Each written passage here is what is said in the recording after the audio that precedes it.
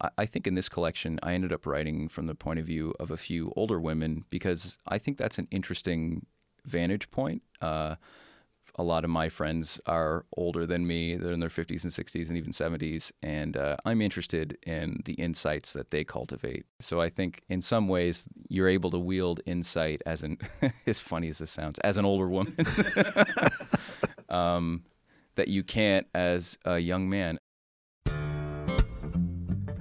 Welcome to Book Me, sponsored by Nimbus Publishing and Arts Nova Scotia. I'm Costas Halovrezos. Today, author Chris Burton.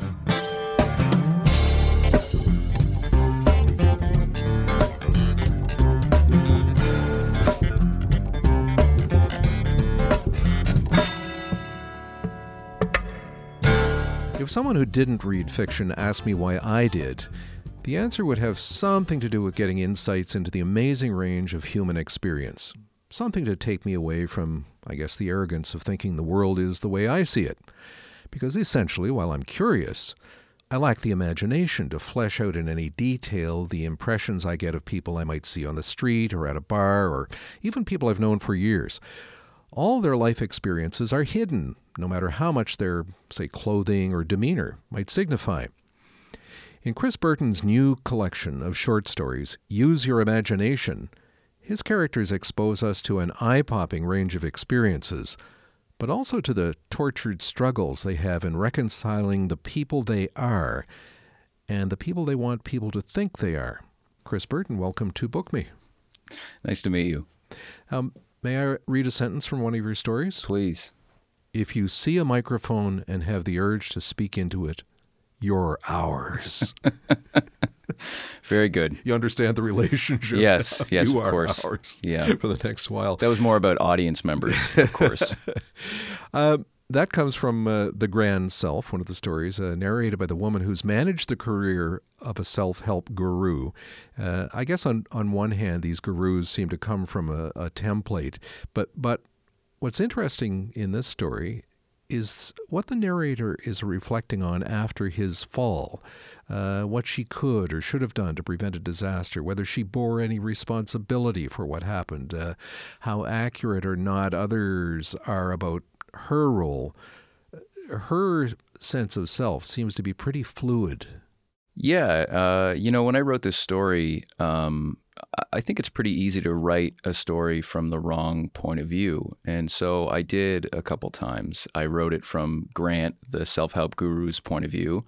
And that seemed wrong because that's someone who I think in order to believe in yourself and find some way to control others, you have to delude yourself to some kind of degree. And I felt it was really, really difficult to get his voice down. And then I wrote it from the point of view of one of the customers, one of the people who's on this hike where they took their most well-paying customers on this hike that ends up becoming a pretty terrifying journey. And that too, I encountered the same problem. But the entire time in both of these, in both versions of that story, there was this woman with a clipboard who seemed like the sensible person who was putting it all together and keeping track of everyone. And I was thinking, if someone's actually responsible in this situation, if something goes wrong, it's not the guru, not so much, and it's not those people, it's the person who facilitates it, the normal, everyday working person who brings it all together, who's actually culpable. Because if the leader is a deluded person who is mentally unstable and his customers are mentally unstable, neither of them are really culpable. It's sort of the middle management, and that's how I got there. And she's the one who has, the awareness and the insight to see how deluded all these people are. Absolutely. But that's a good thing for business. Absolutely. And I think that's really what I was looking for in a narrator, and that's how I found her. You got it. Yeah. You made the right choice. Thank you. But 1 out of 3, it's a lot of writing. Oh, yeah, absolutely. Yeah. Sometimes I spend months and months and months on these, and this one was no different. Could you read something from the Grand Self? Sure, I'd love to. That year, 2011, was the year we were among the top 5 self-help organizations in Canada and cracking the top 20 in the States. though there are no hard and fast numbers on this stuff. It's all about buzz and feeling. Grant's pseudo-scientific jargon about the planet's evolution and everyone's interconnectivity with one another in the stars was a big part of it. Grant had finally found the right language to make everyone understand. He talked about common ancestors, about family trees, about the cosmos, a glossary of inspiring words that were achieving potency in the zeitgeist. He made claims that were difficult to disagree with because they were so simple. He'd ask, "Weren't you delivered here by everything that happened before this very moment?" And the people at the Marriott conference centers or convention floors or theater auditoriums, they would agree. They had driven or taken taxis and buses to that very place at that very moment. How can you disagree with that? Every now and then we were in the right city, or when the conditions were just perfect, we'd be huge. We would sometimes get the turnout of an Eckhart Tolle or a Tony Robbins, sell out our shows, and have to book more the very next day. We were like an understaffed restaurant, unprepared for a massive influx of customers we didn't know we had. But these were the events that made us, that blew us up, and helped us cross some weird word-of-mouth, peer-to-peer threshold we didn't know existed. Soon we had a West Coast, East Coast, and burgeoning U.S. office in Philadelphia, nearly 300 employees across 7 North American cities, from program directors to event leaders all the way down to pamphleteers with rolling racks of literature and 3 times as many volunteers. A special kind, too, volunteers who would toil endlessly on everything from charity events to membership drives to scrubbing a location before and picking it clean after an appearance with nothing more than a vegetable tray and a bucket of ice stuffed with water bottles as payment. And, of course, the chance to see Grant Basso, founder of Brand New Day, to shake his hand, to look at his straight white teeth and feel the various energies emanating from him. Maybe his warm hand on the small of your back. Maybe a glimpse of his hotel key card, his fingers careful not to obscure the room number. That happens sometimes. And how many times have we seen variations on that character crisscrossing North America? More than once, I think. Now, in the story, The Calls, an older adult sister with a family is the only one in contact with a much younger brother. Other family members seem to create their own narrative about him. They're kind of writing him off. But she's the only one in actual contact. She takes his calls on Sundays, almost religiously, because it's the right thing to do, and she liked being right. Now, it sounded at first time I read that line, it sounded like they flowed together, they were connected, but in fact, while they might sound related, they're really in conflict, those two things. Yeah, absolutely. I feel like the need to be right is not the same thing as doing the right thing, and that's really what that story's about. Tell us more about that story. I mean, what you're speaking to is ultimately it's about judgment. Her brother ends up being, as strange as it sounds, a male prostitute. So I knew someone who did this job, and it was really fascinating to me that a lot of it was just about companionship. It wasn't about on the part of the clients. Yeah, they absolutely. were looking for companionship more than sex. Yeah, that was really fascinating to me.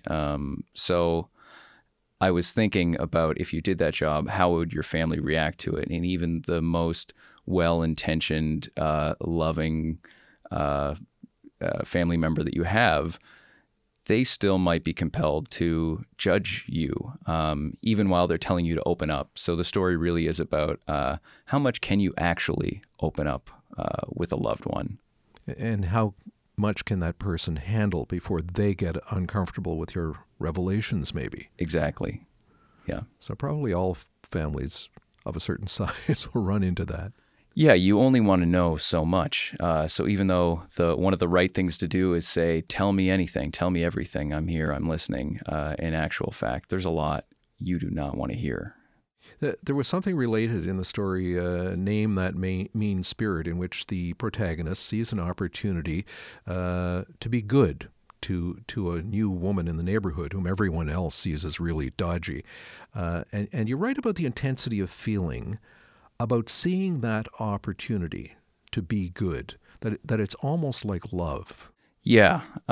Or infatuation. I mean, you didn't use the word infatuation, but, this character seemed to be blinded to things that other people saw as obvious.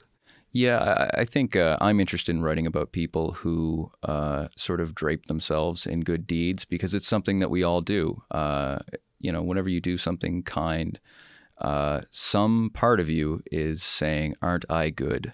Aren't I a good boy or girl?" And you're patting yourself on the back. And that's sort of what I wanted to take a look at here. And as you mentioned, I've been a bartender for over a decade, and I deal with antagonistic people, and I also help people in need. And I'm in these situations all the time where I need to decide, is this actually the right thing that's actually going to help this person? Or am I going to create an entire world of problems for myself and my customers and my friends and coworkers and this person just so I can feel like I'm a good person? And it's those kind of moral dilemmas that I'm interested in. Yeah, we hear about people virtue signaling to other people, but very often, I guess, we're virtue signaling to ourselves in our acts. I think so. That story is about, it's funny you say virtue signaling. I mean, that is about my own liberal leanings and how sometimes my intention to help my fellow human being really backfires on me. And that's what happens in that story. You often write from the female perspective in this collection of short stories. What does that open up for you that maybe you can't necessarily access writing from the male perspective? Well, I mean, for me, every story requires a different kind of person. And if I just end up envisioning a woman telling the story, that's just how it goes. I think in this collection, I ended up writing from the point of view of a few older women because I think that's an interesting vantage point. A lot of my friends are older than me. They're in their 50s and 60s and even 70s. And I'm interested in the insights that they cultivate, especially as someone who looks after an entire family, who can look at a 5-year-old and say, your great-grandpa was just like this. That's fascinating to me. So I think in some ways you're able to wield insight as as funny as this sounds, as an older woman,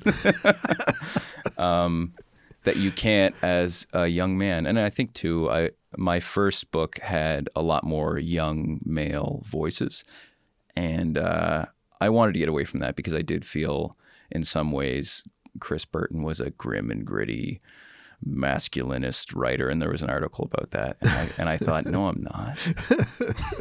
That's not me at all. Yeah.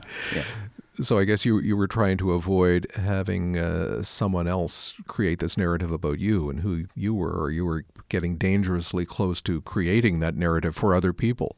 Yeah, and I just I don't want anyone to think that who I am has anything to do with what I write.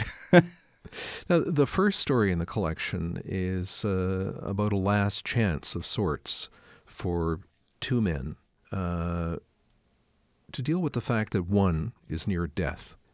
And it seems that the inability to embrace when the healthy one leaves the house is really quite poignant. Tell us about those characters and what you were trying to touch on there. I do think that there is sometimes a force field that can exist between men, especially men of a certain age, of a certain generation, where one of the things that you really need, especially in friendship, if you're saying farewell to someone who's sick, like in that story, it's about two stand-up comedians. Well, one actually is a radio personality and the other one's a stand-up comedian, but they both started together. The comedian who became very successful, he has cancer, and it's probably the last time he's going to see his friend.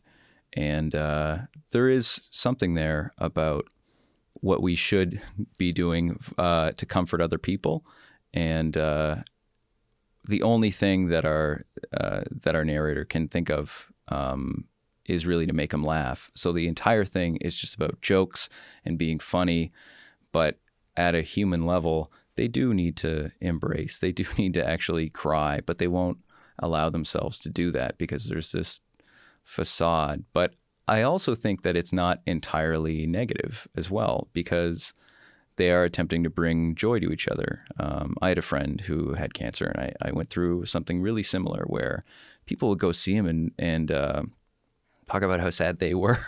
Yeah, yeah. And it made me crazy. So when I went there, everything that I did was trying to make them laugh. That's really the heart of this story. And the humor is about as dark as you can get. Absolutely. Yeah. And I think that's important. You don't want people tiptoeing around you and worrying about what you might think or feel just because you're sick. I mean, especially if that's what your sense of humor used to be. Why would it have changed? Well, like when Frank asks Luke, "Is there anything I can get you?" He says, "Yeah, some pancreas." Exactly. What is there about the short story form that you like especially, that clicks with you? I like that it's challenging. It's very hard to write one. That should be a reason why I don't like it.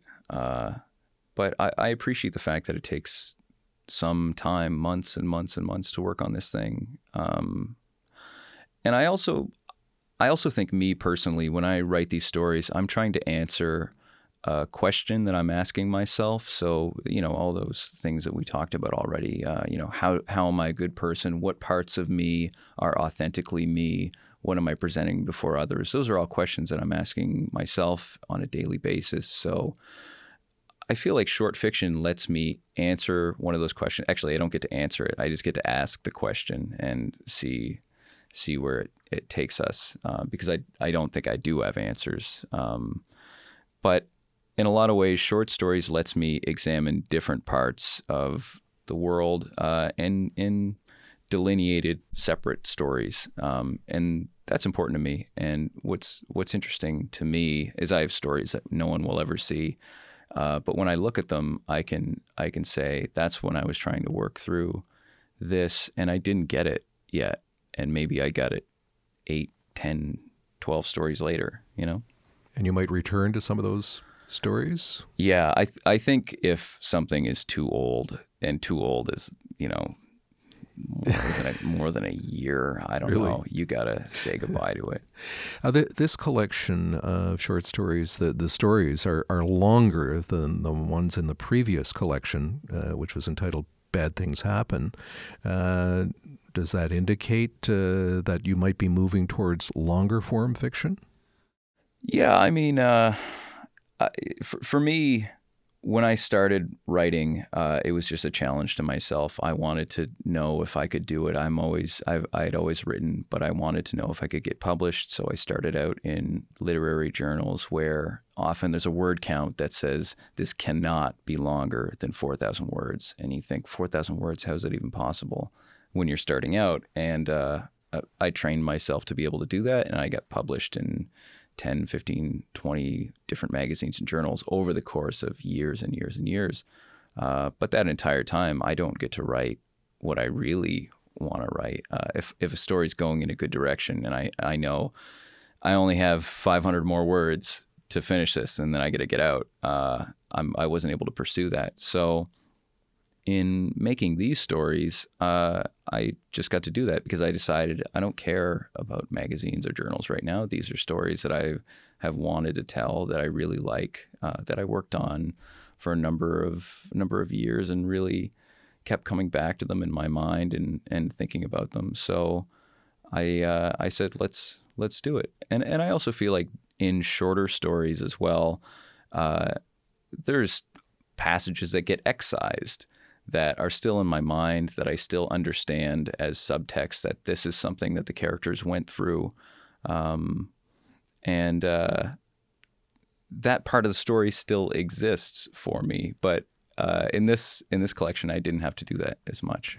So I guess even that characterization, 4,000 words, how is that even possible, takes on a completely different meaning, Yeah. I need 20,000. Yeah. Nothing's quite that long, but they are longer for sure. Well, Chris, thank you very much for joining us on Book Me. Thank you so much. Chris Burton is the author of the short story collection Use Your Imagination. His previous collection, Bad Things Happen, won the 2016 Writers' Trust of Canada's Danuta Gleed Award, as well as the Relit Award. To hear past episodes of our podcast, go to bookmepodcast.ca or just pop Book Me with an exclamation mark in your search engine. If you'd like to rate and or review our podcast, you can do that on iTunes. Book Me is sponsored by Nimbus Publishing and Arts Nova Scotia. Thanks to the Halifax Central Library for the use of its studio. Our producer is Robin Grant, and Lynn Fox doesn't need to be told to use her imagination. I'm Costas Halavrazos. Now, let's go read.